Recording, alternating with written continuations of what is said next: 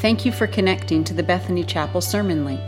Our prayer is that you will find the following sermon helpful and inspiring for your spiritual journey.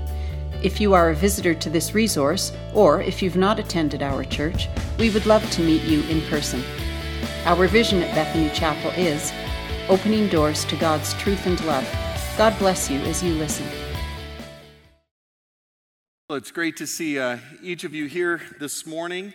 This is our Mission Sunday, and as I was talking to a couple members of the Missions Committee about what we would talk about, we thought we'd go back to sort of the original issue that drives us to have a heart for people everywhere in the world, and that's the issue of the lostness of humanity.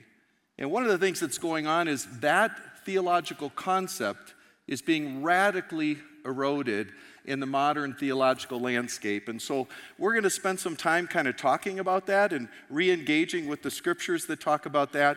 And I'll introduce my two guests here in a couple of moments.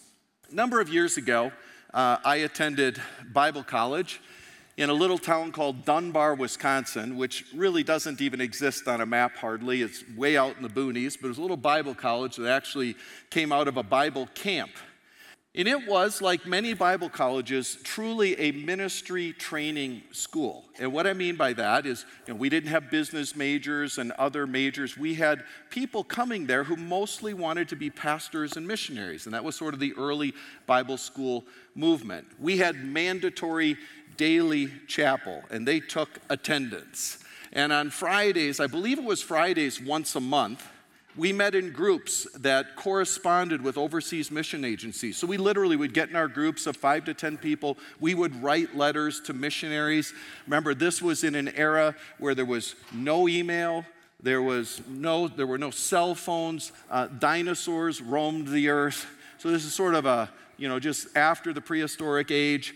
And we would do that. We wrote letters, had to put stamps on them. Those of you who are under 40, I don't know if you know what a stamp is, but we did all that back then. Missions conferences were week-long events with evening services. I mean, we had to go to church every night during missions conference. We would have had chapels that had missionary speakers. And students during that missions conference were highly encouraged to commit to a life of overseas service. That was the theme. And the motivation to do all that was that we believed that people are lost. That's the word that Jesus used.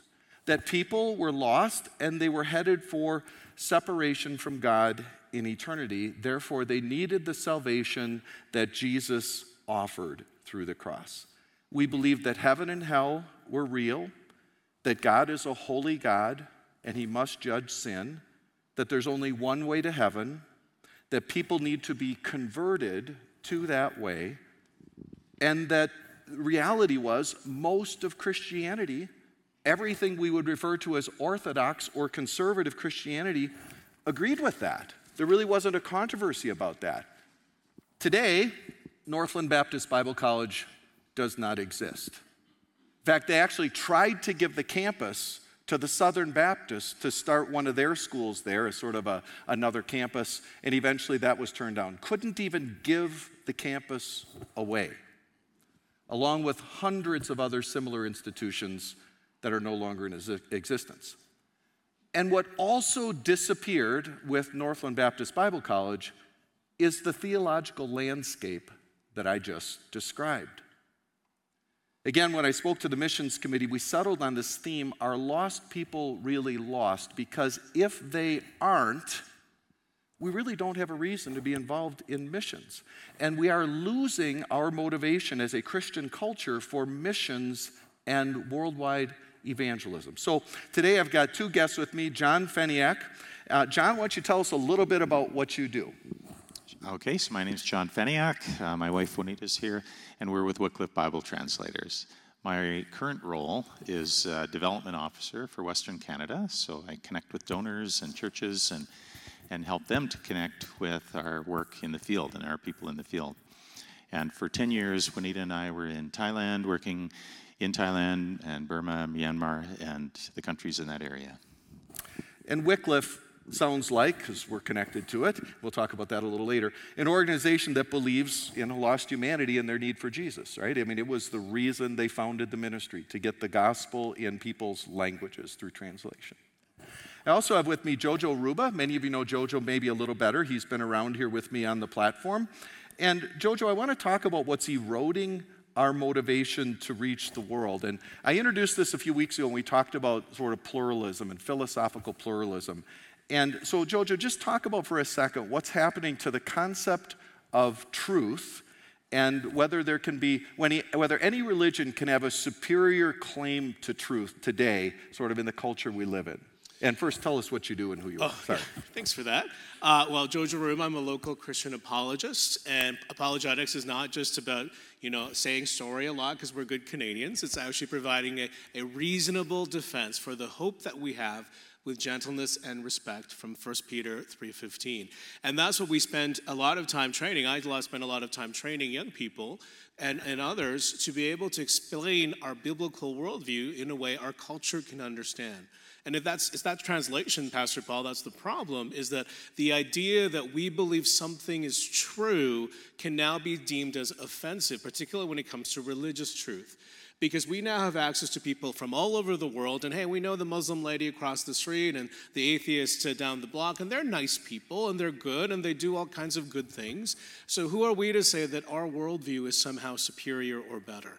And so even in the church, this idea has become so prominent that 47% of millennials, according to a Barna Institute study, now believe that there's something wrong with evangelism. And these are church-going, Christian-identified young people.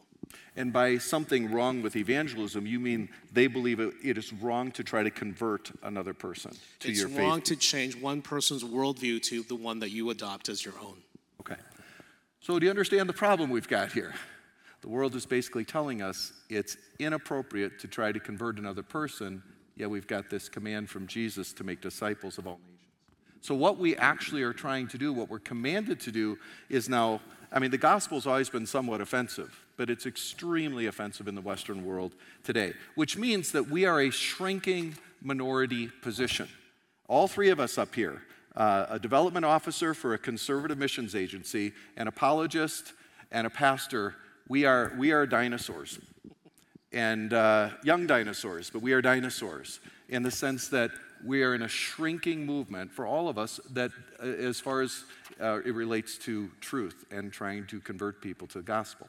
All right, so I want to do something here. I'm going to read a passage of Scripture because we've been here before. And I want you to take your Bibles here. We're doing a few things here. We're going to kind of do an interview. We're going to kind of do a short sermon. We're going to weave the sermon into the interview. And we practice this, so I think we're going to be able to pull it off. But we do want to connect you with one of the key passages on this issue. And so if you'll get to your New Testament about a quarter of the way through, your Pew Bible, 3/4 of the way through, page 84, the Gospel of, or I should say Luke wrote this, the Gospel writer, but it's Acts, his second volume in his 2-volume set, Acts chapter 4. So Acts exists to help us understand how the church exploded from being sort of Jewish, because Jesus was a Jewish Messiah, and how it became a worldwide religion. Without Acts, you wouldn't understand that. So Acts chapter 4, in it, we've got a verse that is one of the most exclusive verses in the Bible as it relates to truth claims and faith in Jesus alone. So Acts chapter 4, beginning in verse 1. As they were speaking to the people, the priests and the captain of the temple guard and the Sadducees came up to them. So the temple guard is like temple police. It's like a security force that was in the temple made up of probably large Jewish men who were there to sort of enforce it. So the temple guard and the Sadducees came up to them, to Peter and John, being greatly disturbed because they were teaching the people and proclaiming in Jesus the resurrection from the dead. And they laid hands on them and put them in jail until the next day, for it was already evening.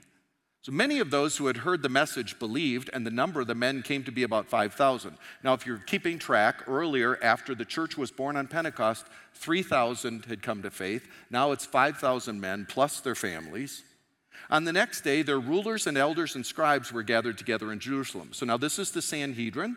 This is sort of the Jewish high court, sort of like a supreme court.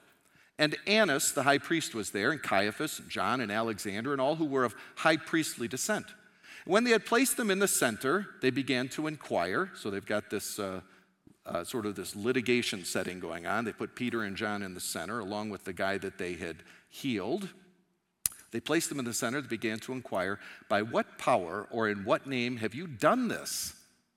Then Peter, filled with the Holy Spirit, said to them, rulers and elders of the people, if we are on trial today for a benefit done to a sick man as to how this man has been made well, let it be known to all of you and to all the people of Israel that by the name of Jesus Christ the Nazarene, whom you crucified, by the way, whom God raised from the dead, by this name this man stands here before you in good health. He is the stone which was rejected by you, the builders, but which became the chief cornerstone. And here's the verse.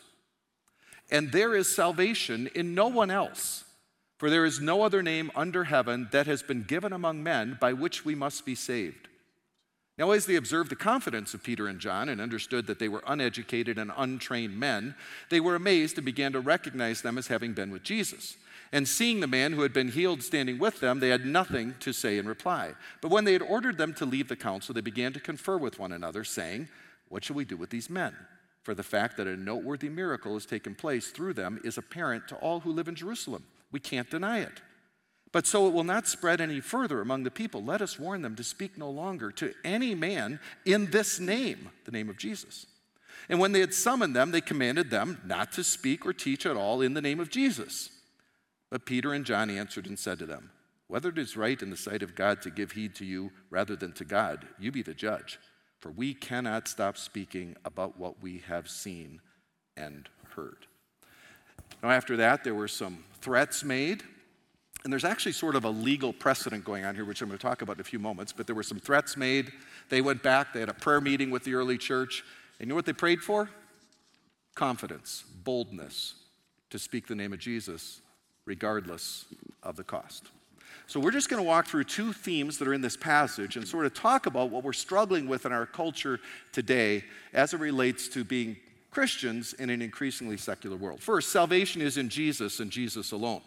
Now, this verse that I just read is much like John 14:6, where Jesus said, I am the way, the truth, and the life. Nobody comes to the Father except through me. This is one of the most exclusive claims in all of the New Testament about salvation being through Jesus and Jesus alone. But it is not stopping theologians and people teaching in Bible college and seminaries and people sitting on platforms like this from eroding its most basic intentions. So I want to look at, we're going to walk through some contemporary attacks on sort of Acts 4:12 and this one way through Jesus principle. And I said these are contemporary. The reality is many of these have been alive for a long time. They keep getting sort of defeated intellectually, and they keep recirculating and coming back. But all of these things are being taught or are problems in the theological culture of Christianity today. The first one is that all religious ethics are basically the same.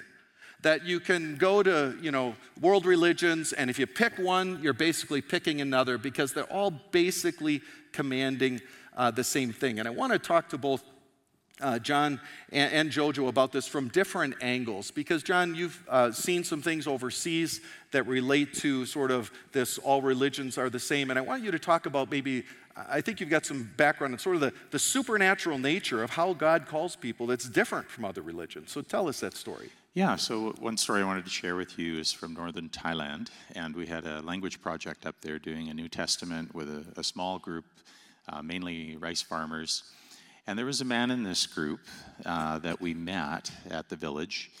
He was kind of known as a vile kind of man, probably didn't really follow any religion, and sold his two teenage daughters, into a brothel, and was generally the kind of person that you would think wouldn't be interested at all in God.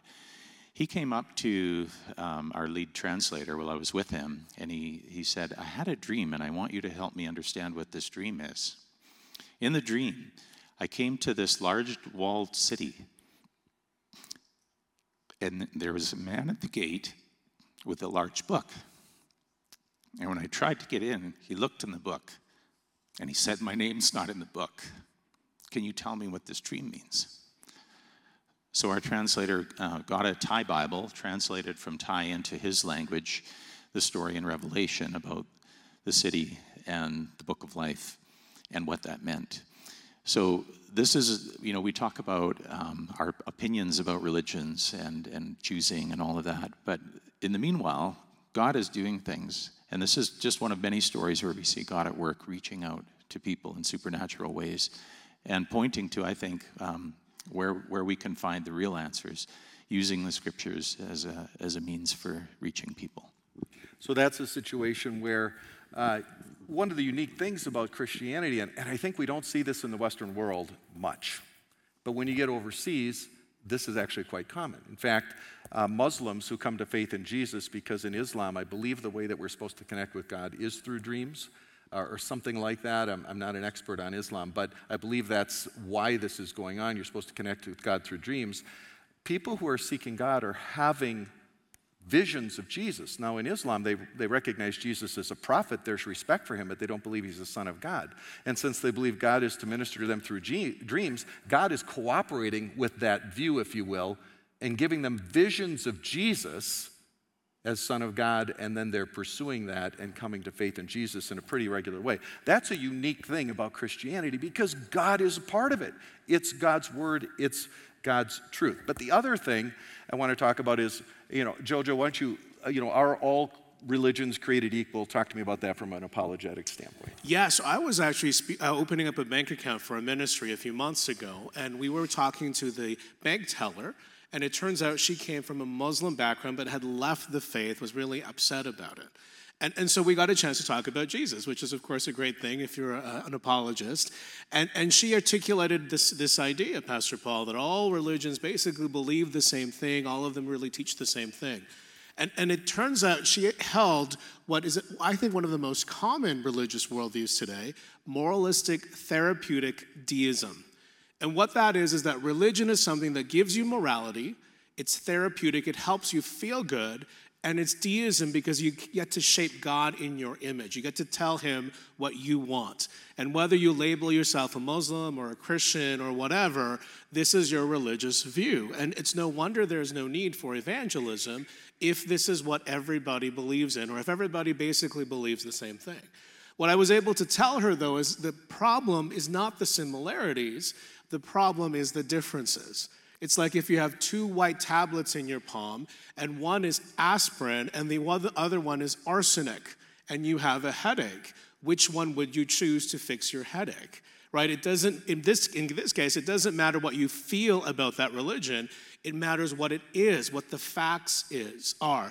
And one of the points I made to her was, you know what? Christianity is one of the few, if not the only religion in the world that you can disprove from its own holy text. And it's found right there in Corinthians when Paul says, if Christ has not been raised, our faith is foolish. We are to be most pitied of all mankind.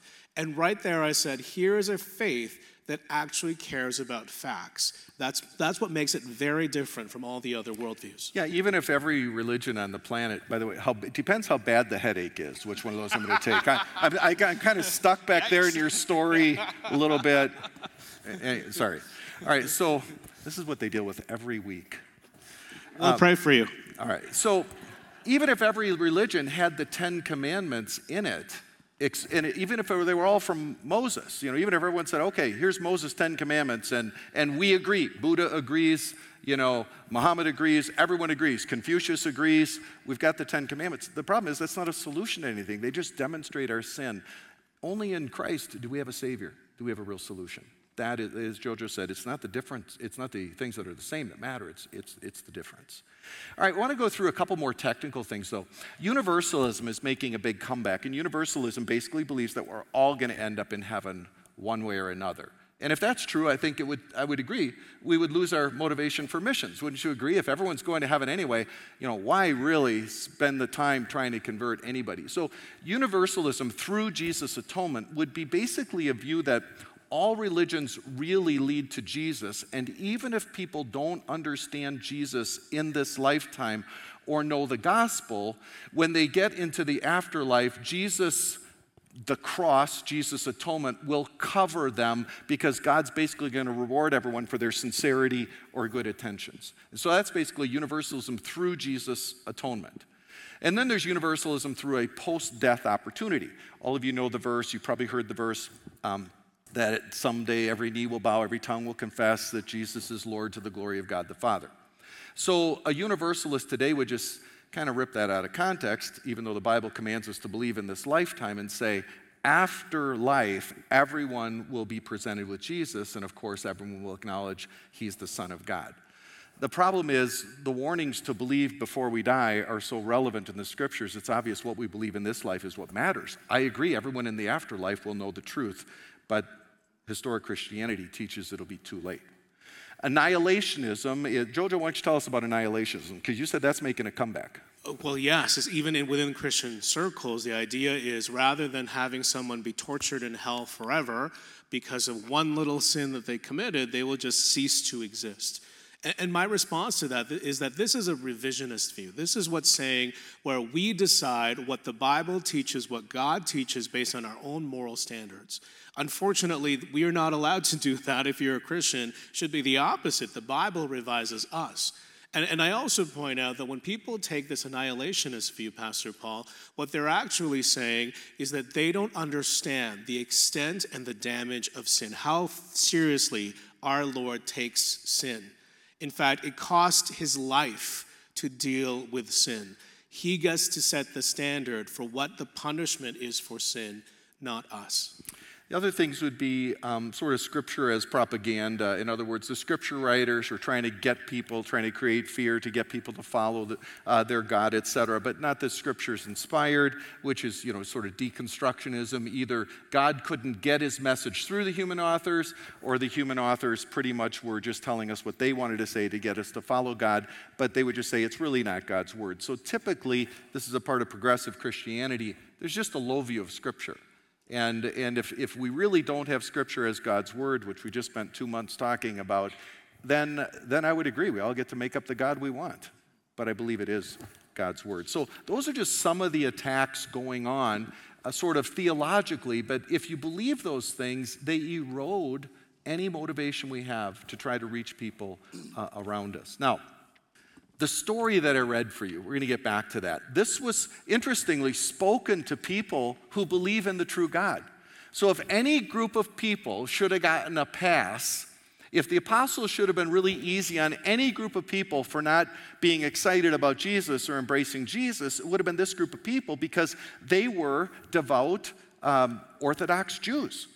They believe in the same God we believe in. Our Old Testament is their scriptures. And so, we are basically a subsect of Judaism. Jesus is a Jewish Messiah. Christianity comes out of that movement. So what's interesting is Paul wasn't, or I should say these apostles weren't sort of talking in Acts 4:12 to a group of people who come out of pagan, Roman, or Greek religions. He's actually talking to, Peter and John are talking to Jews who believe in the same God they do, but we're not accepting Jesus as the Son of God with his sacrifice. So if anyone should get a break, it should have been them. And they're saying, no, there's no salvation without Jesus. And the whole Bible is full of admonitions about falsehood in the religious realm. And which is interesting because it's like we ignore that today. But the Bible is just full of it. Old Testament commands to abandon false gods, warnings about false prophets in the Old Testament, warnings about false teachers in the New Testament. The understanding that most of the religious context in the world at any given point is going to be false. That's basically understood in Old and New Testaments. So let's talk about the impact of sort of Jesus on how committed these early disciples were to sharing their faith, because that's where it gets uncomfortable for us. True Jesus followers recognize their responsibility to carry the message no matter the cost. So in the sermon, the point was it's Jesus and Jesus alone. But one of the reasons Luke included this passage, and possibly the primary reason, is to help us understand how the early church grew and actually thrived in a hostile culture, and how those early Christians felt they needed to be faithful to the gospel, even in that persecution. So what happened here, which you don't see in this chapter, is Peter and John healed a guy who was about 40. says later in the passage. So they went to the temple. There's what's called the Gate Beautiful. It's one of the gates that goes into one of the courtyards, which was part of the Jewish temple area. This area covered many, many, many acres, and there were like walls and gates go from one courtyard to another. The Gate Beautiful is a gate where this guy would sit every day, and I believe he would beg for alms or for money. So everyone knew him. This wasn't somebody who came in for Pentecost, which was the recent Jewish feast, and he wasn't known. Every devout Jew who went to temple on a regular basis knew this guy. They probably knew his name. He was a fixture there, and he'd been crippled forever. He was a crippled man at the Gate Beautiful every day. So when the disciples are coming up to him, a couple of them, Peter and John, he asked them for money, and they said, well, we don't have any money for you, but what we do have, we'll give you. And they said, in the name of Jesus, get up and walk. Well, this dude got up, and he was excited. The Bible says he was leaping and dancing. I'm not thinking like High School Musical dancing, but he's dancing, he's leaping. Everyone sees him. They all know him. This is sort of an undeniable situation. So Peter and John, this story gets around. Peter and John then give a sermon, and they sort of rub salt in the wound. This came about because of Jesus, whom you crucified, by the way, not long ago, who then rose from the dead, told you so. They kind of rub it in a little bit, but it's the gospel. They're arrested. Now, the people behind the arrest are actually priests, which is interesting because I didn't realize how much this is the case, but many of the priests come from a Sadducean background. And the Sadducees didn't believe in the resurrection, which is why they were Sadducee. Okay, sorry, just had to do that. John actually remembers a Sunday school song from when he was little about that. You want to? I'm not going to sing it, no. All right. I would have, but we don't have time. Anyway, so they're against Peter and John because Jesus and the resurrection are new theology. And so one of the reasons they throw Peter and John in sort of church jail overnight is they're preaching the resurrection. And the priests of that day did not preach the resurrection. So the temple guard jailed them. And the next day, and this is when the story gets interesting, the Sanhedrin is trying them. So then you get all the sort of the big honchos, the religious guys from the different sort of groups, the elders, some of the scribes, those who sort of wrote about Old Testament law, some of the Sadducees who had been high priests. They make up the Sanhedrin, which is like a Jewish Supreme Court. And they're trying them. They pull them in the center probably of a half circle. They've got them there, I believe, with the man who had been healed. And this is actually an interesting situation legally because my understanding is Jewish courts could not convict somebody of something they would have had no idea was wrong. So there's sort of a warning before incarceration. You can actually see this going on.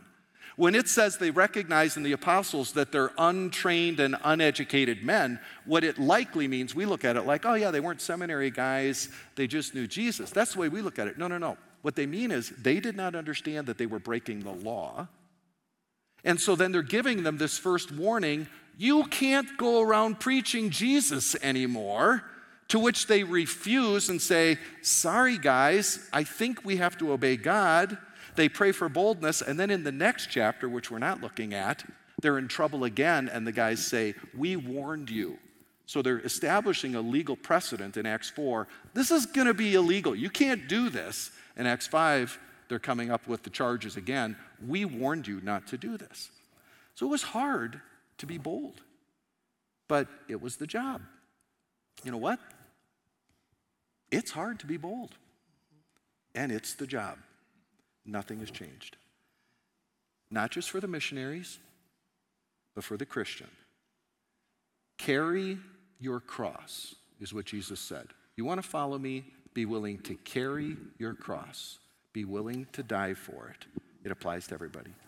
So John, you've got some persecution stories. I want you to share with us about what it means today overseas to carry your cross. So I'll tell you a couple stories. So one story in Southeast Asia, that region, I met a woman who was from a family community that was Muslim, Buddhist, animist type mixed culture, and she chose to become a Christian.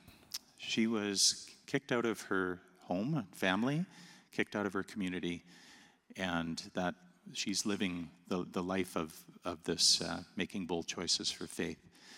She didn't have anywhere really to go. There are very few churches where she's at. I met with her and I said, where are you getting spiritually fed? Where do you go to church? And she said, I don't have a church. And I asked, who will teach you? And she said, I don't really have very many people. Would you come and teach? Would you and your wife come live in this area? So she made a bold choice. And later, she made another bold choice to work with Wycliffe and start doing Bible translation and working especially with oral Bible stories, because those are not necessarily looked on very favorably there. And then she made another bold choice, putting that on Facebook. And people started reading it. And one of the people was a judge from that region, someone with a lot of power. He contacted her and said, I want to speak with you. So they got together and he asked about her faith, and she shared her faith journey. And he said, I want to share about my faith. And he explained that he was from the local religion, but he had a dream. And I mean, I don't want to get you the impression that everybody we talk to and all our work is based on dreams, but there's a couple of dream stories. In this one, this judge had a dream that he went to hell, and in hell, there was someone with a book, and that book they were using to judge people.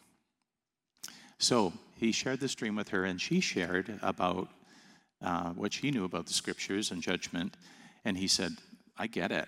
Like, I'm a judge. I know how this works. This makes total sense to me. And he says, I want to become a Christian.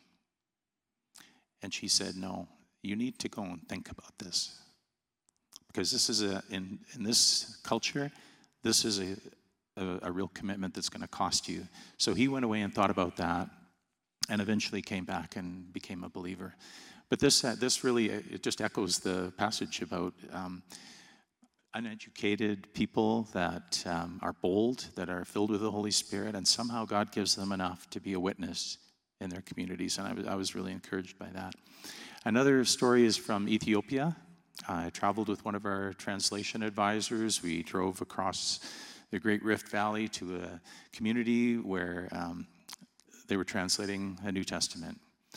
And I asked the fellow to tell me a story. Where did you come from? And he said, well, I come from a Muslim background, and when I became a Christian, the local leaders came to me and they surrounded me and they said, you need to convert back. And he said, I can't do that. And they said, you need to convert back or we will kill you.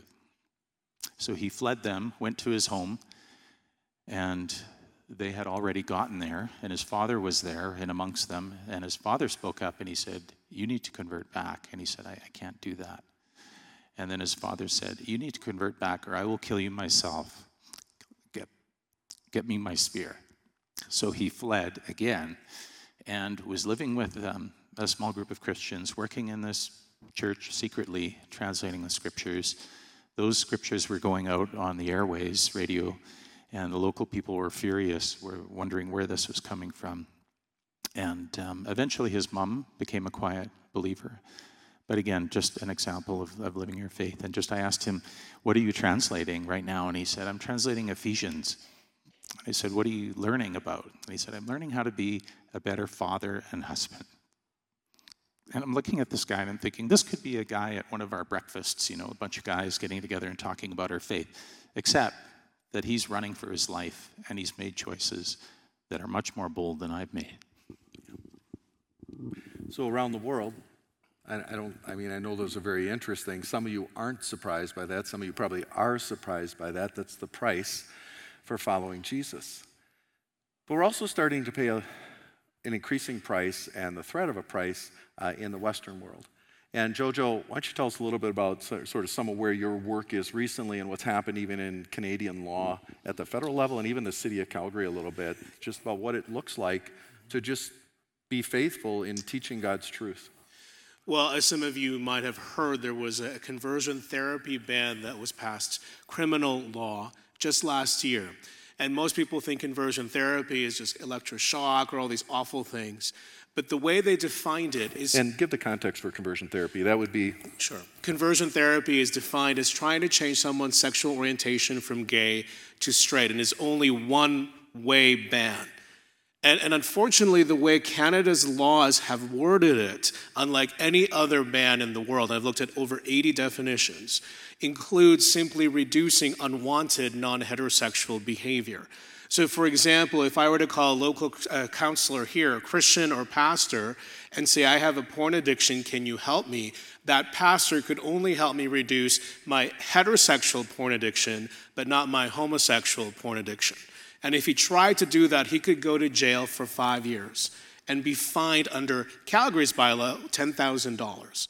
Simply giving a phone number for a Christian counselor now could have you go to jail for 3 years for advertising conversion therapy. And people think these are sort of issues in the periphery, these are not as important as the gospel itself, but think about it. The gospel is about changing, transforming our worldview and turning around so our behavior now reflects what we believe.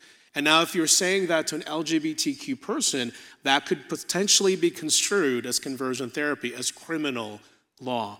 And I think it's important for us to really understand that when these kinds of issues come up, our first reaction is to not talk about these issues. We just focus on things that people like. And the people still believe Christians are good people. The challenge is what many people have come to talk to me about is that, as one lady said, in a professional business environment downtown, 2 of her non-Christian coworkers believe that knows that she's a Christian and believes she hates gay people because she's a Christian, as an automatic belief. And so we really need to understand that before we plant seeds, we need to till soil. We need to remove the rocks and weeds that are preventing those seeds from growing in the first place. And one of them is this really critical area that we need to provide a biblical answer for, again, for the hope that we have. Because I believe the gospel is still good news for everyone, including the LGBTQ community. So the world has changed, where the landscape for the price that people pay is no longer necessarily just overseas. In fact, I have no doubt that in the last year, I could have been fined, and I don't know if we would have paid the fine. I don't know if the elders would have paid it. They might have just let me go to jail and visited me, Meals on Wheels, depending on the month. But anyway, no, I think they got my back on that stuff. But no, seriously, I'm sure I've said things in the last year that probably broke the law. Just telling the truth. And when I had JoJo up here last year during missions conference, I guarantee we broke the law. But nobody filed a complaint. That's the world we now live in. And there are a lot of people that think there just needs to be a legal precedent that somebody needs to get accused of this, somebody needs to be thrown in jail, and they're not sure that your version of the Supreme Court would back that up. I'm not sure I want to be the test case. But the laws as they stand now basically are saying you cannot discourage any kind of non-heterosexual behavior in any way. So that's the world we live in. But based on what Acts 4 says, it doesn't matter, does it? It just doesn't matter. Jesus predicted this. This is the world we live in. We will always carry a minority view on heaven and a minority view on ethics. We're never going to fit into this world. And oh, do we want to? I know I don't act like it, but I really want people to like me. I really do. Don't try that hard sometimes, do I? But I really do. I want people to like me. But you know what? As a Christian, our number one job is not to get people to like us.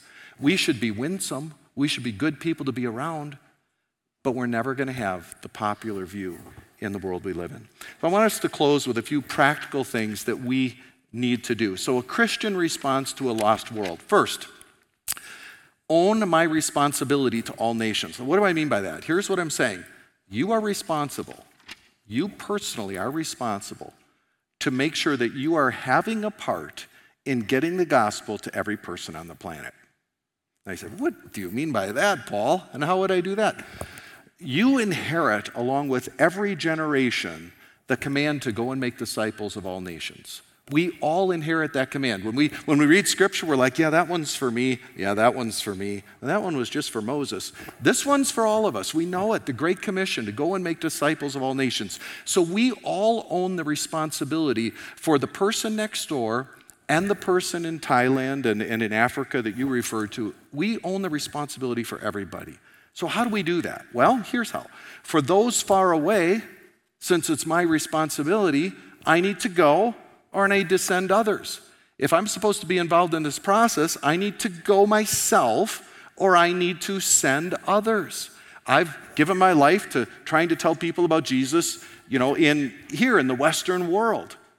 But as a part of that, I recognize I'm responsible for people overseas, so I need to send others as well. And I just want to talk about how we do that here, because if you're a part of Bethany Chapel, as you give, you are doing that. We've got you participating in that process. I think roughly 15% of our general fund plus some other offerings goes to support missions.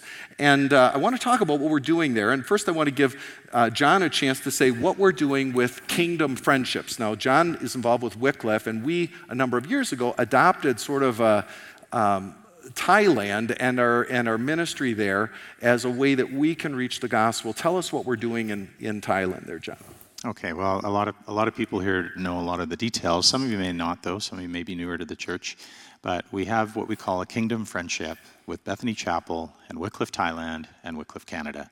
So this is more than just a transactional approach to missions. It's a relationship. It's been, over years, it's been growing. And Bethany has been involved with Wycliffe Thailand, and Wycliffe Thailand, through your support, has been reaching out to that country and the countries around it through connecting with the local church, training them about missions. The church in Thailand is still quite young in many ways. There's less than 2% Christians in Thailand.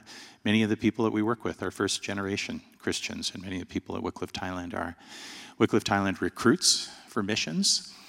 They train for missions, and they send, and they support them. They're an integral part of keeping the missions alive in Thailand and the region with the local people. And they've been involved in Bible translations, in saving the lost, in baptisms, in literacy work and other language-related work that just helps improve the quality of life and safety and health of these people.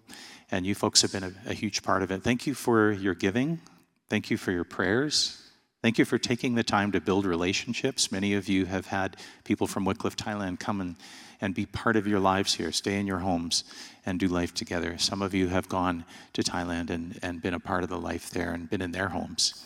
So thank you for that partnership. It's been a real blessing to many people, and we're frankly really proud of you and very thankful for you.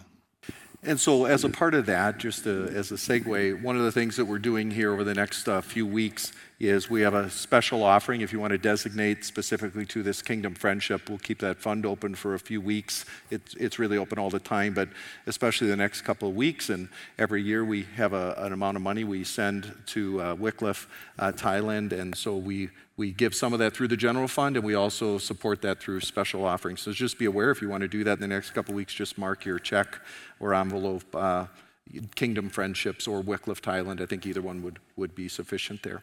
Who might not have a lot of formal training, maybe they have some, and it's just a way of accentuating their gifting and help them be more effective in their local congregations in Central and South America.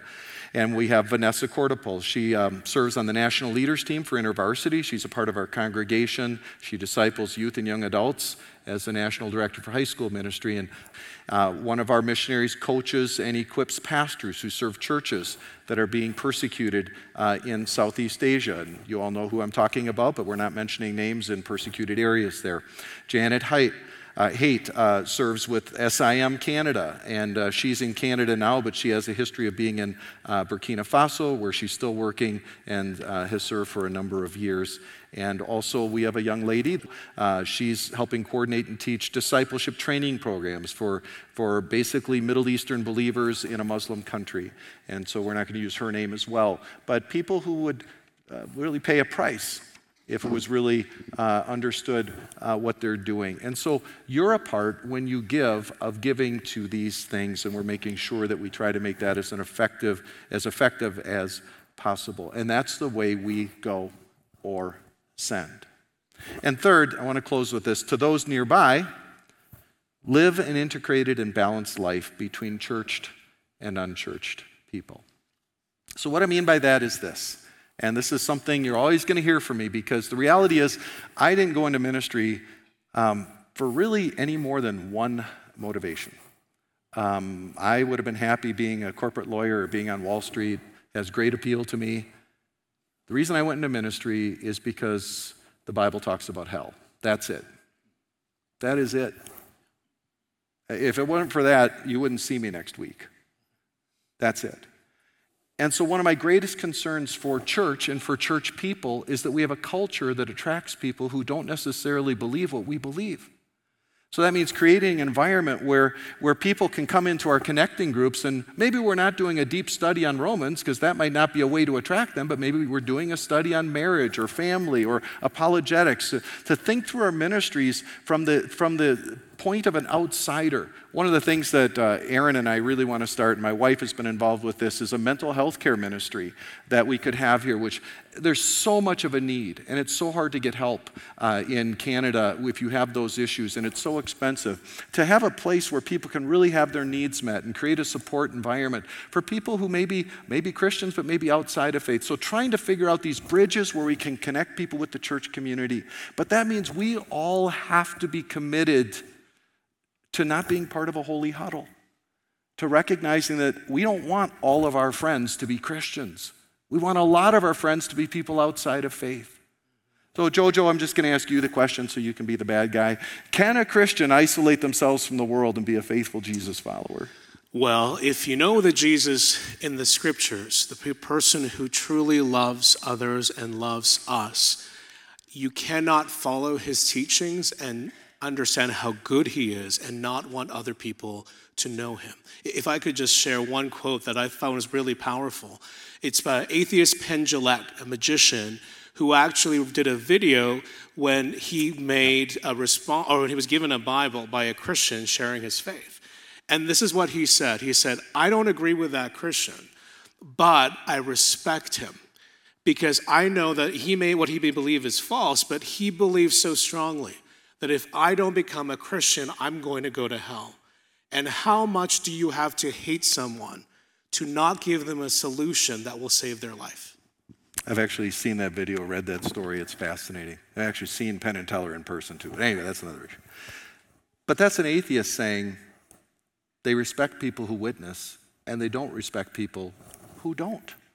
So we need to make this a part of who we are. So to those nearby, the people we live with, the people we work with, the people we share community with, we need to create balance in our lives where we're loving them as a way to reach them for Jesus. And we also have our church community that we're trying to bring them into. Well, would you please thank my two guests today for joining us.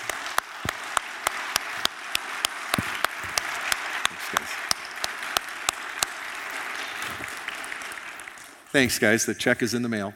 And literally, because I forgot, sorry. All right, so we'll take care of them, but we're so grateful for their participation in our ministry here. God, we thank you for your goodness to us, and we thank you that Jesus Christ came into this world as the Son of God to be our Savior, to pay the penalty for our sins, and because of his great sacrifice for us, to guide us as the Lord of our lives to our best possible existence. And our best possible existence happens to be living for Jesus, even if it means persecution, even if it means hardship. But it's the way. It's the way you want us to live. And a part of being a Christ follower is saying, we want to live the way you want us to live. Help us to be the kind of people who are inviting others to know you, inviting others to follow you, so that all may know that Jesus is the way. In his name we pray. Amen. Thanks for listening to this sermon. We hope you found it connected you to the God of truth and love, who we worship and serve at Bethany Chapel. If you have any questions or want to connect to any of our pastors, go online to bethanychapel.com and click Come. Thanks again, and God bless you.